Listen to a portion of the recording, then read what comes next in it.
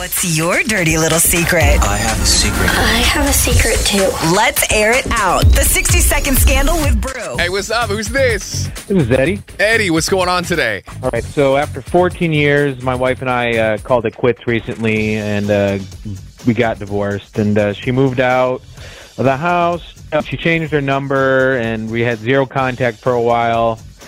Then, out of the blue, she contacts me, and she says she wants to get the rest of her stuff out of the house. And I told her no, she should have gotten it when she moved out, and we haven't talked all this time. I just don't want to see her. So I just want to know, basically, am I a jerk for not letting her get the rest of the stuff, even though we paid for pretty much everything together? Oh, so it's 50-50. It's weird she'd be asking for that back. You have an opportunity to do the funniest thing ever and just saw it all. Like, give her half a couch, half a dining set, like plates cut in half. Has she been texting you for a while now? Well, like I said, I haven't talked to her at all, so...